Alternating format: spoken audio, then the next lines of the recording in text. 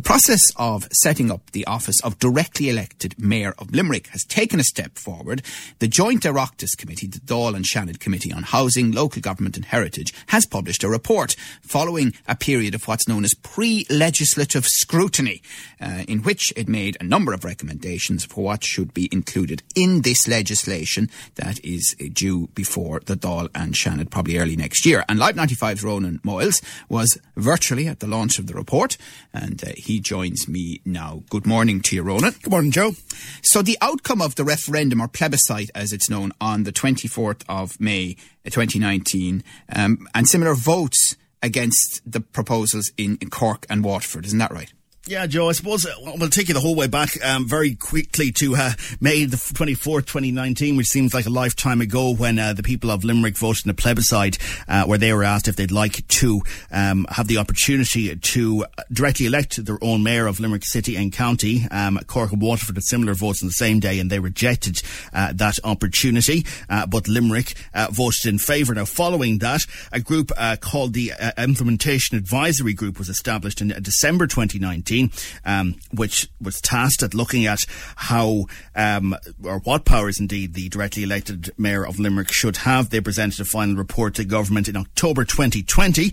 That then fed into proposed legislation which has been drawn up for what powers a directly elected Mayor would have. Now, the process is that before that legislation can be properly published, it must go through a process in the Oireachtas called pre-legislative scrutiny, and the latest round of that has been undertaken by a group called the Joint Oireachtas Committee on Housing, Local Government and Heritage.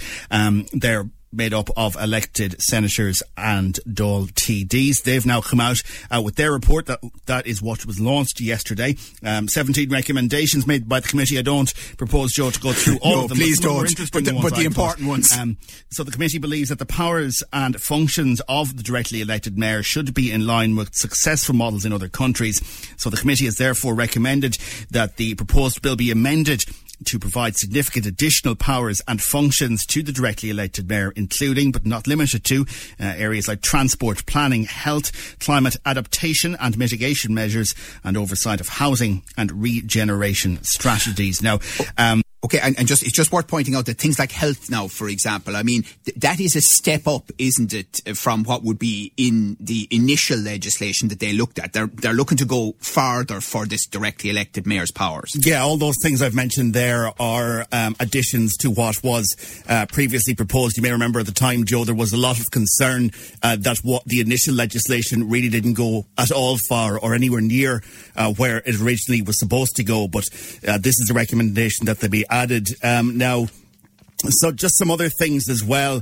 The committee recommended that the proposed bill provide that the office of directly elected mayor be given significant funding and also revenue-raising powers, and also that the bill provides, very interestingly, I thought, for a procedure where the Director General, that will be a new role that will be created to assist the mayor, could be sanctioned or removed in the event they're underperforming or inhibiting the delivery of the mayor's mandate. Okay, and when they say the Director General, that's the rough equivalent, but not quite the same, I accept, as the current CEO role. The CEO, exactly, with a lot of the powers taken away that the CEO has, transferring to the directly elected mayor. And look, as I say, that meeting took place yesterday. A big attendance at it. Oireachtas members from Limerick, local councillors here from Limerick, and they all, in fairness to them, thanked the committee for their work. They welcomed that, this is a step further forward, but there was a number of issues raised, and one of them. Okay, and we'll get to that in 1 second. So, Ronan, just to finish with you, this now will go forward to the Dáil and Seanad for further assessment before whatever final piece of legislation that will formally create the position of directly elected mayor for Limerick is put in place. Yeah, the legislation is drawn up. It will have to go back through the Oireachtas again. That's expected to start early next year. And they are hoping perhaps to have an election in the summer? that was the indication. That was the hope, but we've heard previous dates before. But they're hoping, for summer of next year. All right. Well, listen, thank you for monitoring that. Thank you for an excellent summary of the key important points. We know that it's pretty worthy stuff, but it does matter a lot because you were asked to vote on it once for the creation of such a post, and you will be asked to vote for various candidates probably next summer to take up this role. Now, some reaction, as Ronan mentioned, from people who are absorbing this report from yesterday, including from Fine Gael councillor on Limerick City and County Council, John Sheehan. Only 50% of the recommendations that we made have been added in. The issue of funding the mayor is up in the air. If I was cynical, I would say that the Oireachtas members have wrapped their flag around funding, that the directly elected mayor will be on a begging bowl, and that the announcement of funding will be, as always, comes through the Oireachtas members and not through the local councillors. The lack of understanding on what we were trying to do in relation to separate the powers within the working of the chamber got totally lost with the committee in relation to the fact that we suggested the speaker be the Príomh Chomhlór. That person would be elected by the 40 members of Limerick City and County Council. If they wished, they could have elected a deputy speaker for the day that, or a deputy Príomh Chomhlór for the day that person wouldn't be able to chair those meetings. And the fact that you've suggested that the person that would chair the meeting would be the deputy mayor mind boggles me, because we went through a process in Limerick where we had a Limerick City mayor and we had a mayor for Limerick City and County, and we had some very derogatory terms being used at times. Some mayors being called mini mayors and half mayors and this type of thing. And now you want to go back to that in this recommendation. And the other main elephant in the room is the additionality as to what the mayor the additionality of functions the mayor will have. Like, there's no mention of the mayor having anything to do with health, no mention of the mayor having anything to do with policing, no mention of the mayor having anything to do with education. Well, that is Fine Gael councillor on Limerick City and County Council, John Sheehan, reacting to that report yesterday. After the break, we're going to hear from the Minister for Local Government, also a member of Fine Gael, TD, Peter Burke, about the next steps now and what sort of directly elected mayor we're going to see in Limerick when you decide who you want to fill that position in a vote, possibly next summer. So we're talking about the powers of the new directly elected mayor of Limerick. You will be asked to vote for who that should be, probably next summer. And Minister Peter Burke is the minister responsible for local government. Good morning to you, Minister. Good morning, Joe, and to your listeners. So you heard there from a fellow Fine Gael member in John Sheehan, critical even of the report that was published yesterday. Bottom line, will this new directly elected mayor role have sufficient teeth? Well, in the first instance, the Joint Oireachtas report is a matter for the committee members. That's their piece of work, so I let them ventilate in terms of the merits of it. But absolutely, I think in the first instance, and this is a point that has consistently been lost in Limerick City and County, I was very clear in terms of when the general scheme was published. And remember, this is a general scheme. It is not a piece of legislation. And I made it very clear that I was embarking upon a process to negotiate on a bilateral basis with all the various different departments of government to ensure we get a devolution of power, because in the recommendations from the Implementation Advisory Group, the 69 recommendations, 30 of those recommendations were specifically for devolving power from Dublin right down to Limerick. And in order to do that, I obviously have to frame the legislation that will go into the heart of those departments and obviously negotiate with the key ministers to do that. So that's the process I'm undergoing, and the pre-legislative scrutiny report will assist me in terms of providing me with another piece of armoury to do just that. Okay, well, John Moran is with us, who knows how things work in government departments, is part of Livable Limerick and involved in many other organisations as well. John, you have looked at this throughout the process. You were a strong voice in the run-up to the referendum itself. What do you make of yesterday and what the ministers just said? Thank you, John. Thank you. Good morning, Minister. I guess the crusade continues, right? I mean, and I can hear the Minister is very much on message and believes in the need for a devolution of power and budget down to areas like Limerick. And I suppose everyone in Limerick knows that we're the test case for this. If it works well here, then it can be rolled out across the country and really reform local government and government in Ireland in a way we haven't seen probably since we signed up to the Constitution back at the beginning of the state. What worries me, I suppose, in what's been said is that Minister took over this file from his predecessor, but it's now nearly 3 years since Limerick voted for this.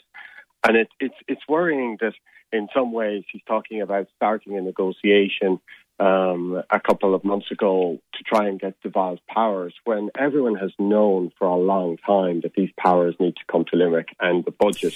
Well, to be fair now, John, the government has been a bit busy with the pandemic, haven't they? Well, I mean, look, we could use pandemics as an excuse, or we can actually recognise that the pandemic might have been the reason to speed this up.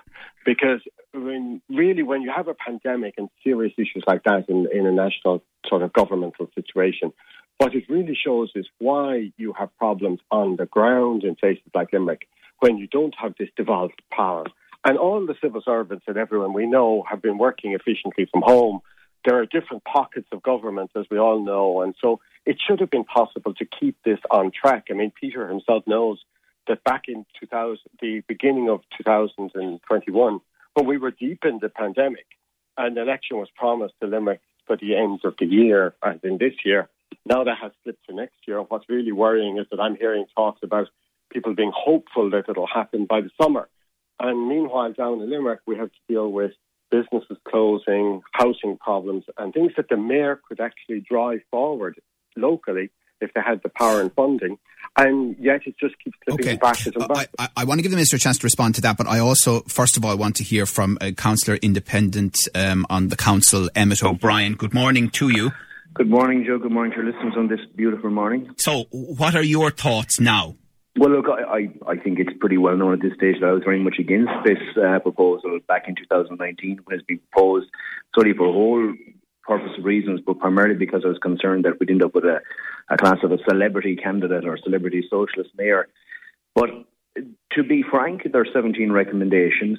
I understand the role, the important stakeholder role that John Moran has partaken in this debate and in this process. And I'm coming around and quite happy with the list of 17 recommendations, in particular that the Oireachtas subcommittee has recognised that the mayor really has to have strong, proper executive power over areas such as transport, planning, health, what they describe as climate adaptation, mitigation measures, but also budget as well. One area that I'm a little bit still concerned about is that the mayor will not have executive power over policing. That is a major issue and concern for me. If the mayor, and we all think of Mayor Giuliani or strong mayors in the United States or across Europe, that is one of the crucial elements to have, that they have power over policing, much as a kind of a mini Minister for Justice, be able to assign police in a certain way, assign Gardaí and assign guard resources. But crucial to all this, and John Moran is a money man and a pounds, penny and cents man, this really comes down to our ability to raise money, have an independent budget, independent of the Oireachtas, that we can manage on a multi-annual level so we know where we're going. But it is true, isn't it, that this report does recommend that there would be revenue-raising powers for the role and the office of directly elected Mayor of Limerick? It certainly does. It makes that recommendation. But again, money goes only so far in terms of the power, the actual executive power that a mayor has. And it's very well and fine having power over transport and planning. Important to have it over, like, to get proper bus services running, proper public transport. But if you have a crime-ridden city or an unresponsive police force to the whims of the directly elected mayor, then you're kind of really at nothing, because we have to have a safe city and a safe county for investment and for people to be safe and home. Okay, well, let's give the Minister a chance to respond to that. Minister Burke, what about policing? Is there any possibility that the directly elected Mayor of Limerick will have power over local policing? Could I just respond to each of the points first, because I think there's an argument being framed here that there's a massive delay, and I find that quite unfair. And I also find it very unfair by John to suggest that, I'm out here on message. I'm out here trying to do a good job to deliver an office for Limerick City and County that the citizens can be proud of. And it would be more in his intention if he worked with me in terms of trying to bring about solid suggestions, as I've asked to meet him in the coming weeks to do so. Could I just point out in terms of what he has said? In the first instance, the Implementation Advisory Group published its report at the end of last year. That is not 3 years ago. And I can't, as a legislator, preempt that in terms of framing legislation to underpin a new office without hearing from the stakeholders in Limerick, because John and others would be the very first to go and tell me I hadn't listened to the people of Limerick in what way they want the shape of the office to form. Secondly, we approved the general scheme last April and got permission to draft legislation. We will all be aware in terms of the competitive process that the legislative framework is undergoing. We have the Maritime Area Planning Bill now going through the Oireachtas that I'm leading through committee. There was 300 amendments. The drafter that's currently working on this bill, a very exceptional drafter, is also working on the Mayor of Limerick. So it is difficult in terms of to get resources into this bill because we're so busy in the Oireachtas. Okay. This is the biggest. And the powers then, things like policing? Yeah, absolutely. We're working with all the key government departments. And essentially, if you look at, we have a very different system than the US. The Garda Commissioner has to have autonomy at the very top in terms of policing. That's enshrined in legislation. We have to negotiate with the Department of Justice to see what best way the Mayor can fit into that jigsaw. And it's the same, Joe, in all the other areas. We want to give as much real power to the Mayor right down at the source, the closest arm of government to the citizen. And I'm talking about transport, I'm talking about health, and we're talking about policing as much as we can achieve. And I need everyone's help to do this because John and Can I just ask about education as well, because it hasn't been mentioned. Would absolutely. The Mayor have a role? Education is one of the key focal points. Absolutely it is. And that's so important. We saw the regeneration of Limerick and how much of a cornerstone investment in education provided down there in unlocking the potential and changing areas. But the point I really want to make, John and his colleagues will know very well how difficult it is to unlock power from Dublin. There is no secret in that. And I need people behind me working with me to drive that power right back. Well, I want to put that, I mean, John Moran, you're being unfair to Minister Burke. Yeah, so let's thank you for the chance to respond, Joe. I offered to meet Peter and to have a conversation with him back in July. Looked at my text just to check. I said, I'm looking forward to it. And I didn't get anything back as a suggestion for a meeting or a conversation until the beginning of this month. So I don't think it's fair to say that we're not willing to work with him. In fact, we're very happy to do so. And the reason we spend so much time putting together a long submission to the Oireachtas Committee, which we shared with everybody, is to explain the difficulties that we have in the legislation that came out. I don't disagree that what Peter has been doing is a tactical choice that he's making, which is rather than put in provisions into the legislation that we all know need to be there. I mean, Tim O'Connor's report said it should be there. The people of Limerick said it during the election. We've said it's sent. Now the Oireachtas Committee have agreed to do so. He has decided to kind of negotiate those with the ministers on the ground. And I'm more than happy to give him any ammunition he needs because these powers and funding need to move. I mean, just so the listeners understand how crazy the budgetary situation is in Ireland, we have the most centralised government in Europe. We spend 7% of our budget on through local authorities dispersed to the people where the people live, when by contrast over in Denmark, 60 plus of the budget that the national government has is actually spent through local authorities. And so I have a lot of sympathy for Peter. He has a big battle on his hands. But John, I suppose the bottom line for anyone listening this morning is, will it be worth ultimately going to the polls on the day of an election to elect a person to a role with power? Or would you be better off staying at home because ultimately whoever you elect won't have the power? I mean, that's what the ordinary punter listening this morning really wants to know. And that's the job that I think the government now have to deliver on, because everybody has said the role only works if it's got power and money. But it's worrying to hear a Minister of Government saying that we haven't had the resources allocated to the job to be done in Limerick in terms of drafting legislation.